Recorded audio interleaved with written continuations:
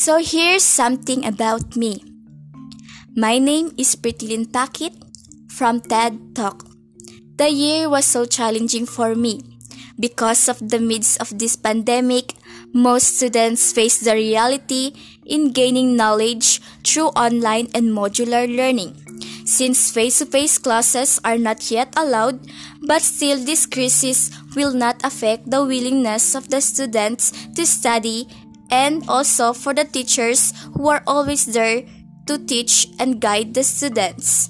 Indeed, we have 3 questions to answer and talk about today. First, what are the preparations you must do before you deliver your speech? The preparation we must do before delivering our speech, especially in TED Talk, is writing down of notes and ideas that we want to conclude. Rehearse ourselves in speaking and also practice with clock counting up as we able to estimate the time limit we spent in talking. Second question is, how are you going to apply the things you have learned from EPIC course? I'm going to apply the things that I have learned from EPIC course by building my vocabulary speaking. This EPIC will help me to do much better in speaking English and able to pronounce every word very well. This course will masterize my confidence by saying the sentences fluently, as well as I can able to engage and motivate myself in English learning. Last question is, how are you going to encourage those students with social anxiety and low self-esteem to be confident?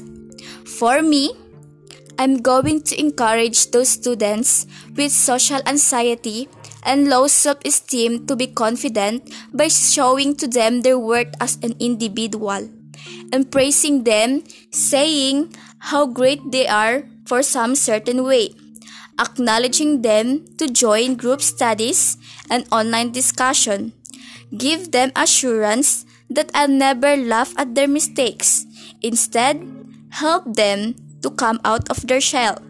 Guide them if possible, yet always greet them and give them a warm smile and comfort that they can feel welcome in the group, that they are worthy to live in this society, that they belong to others.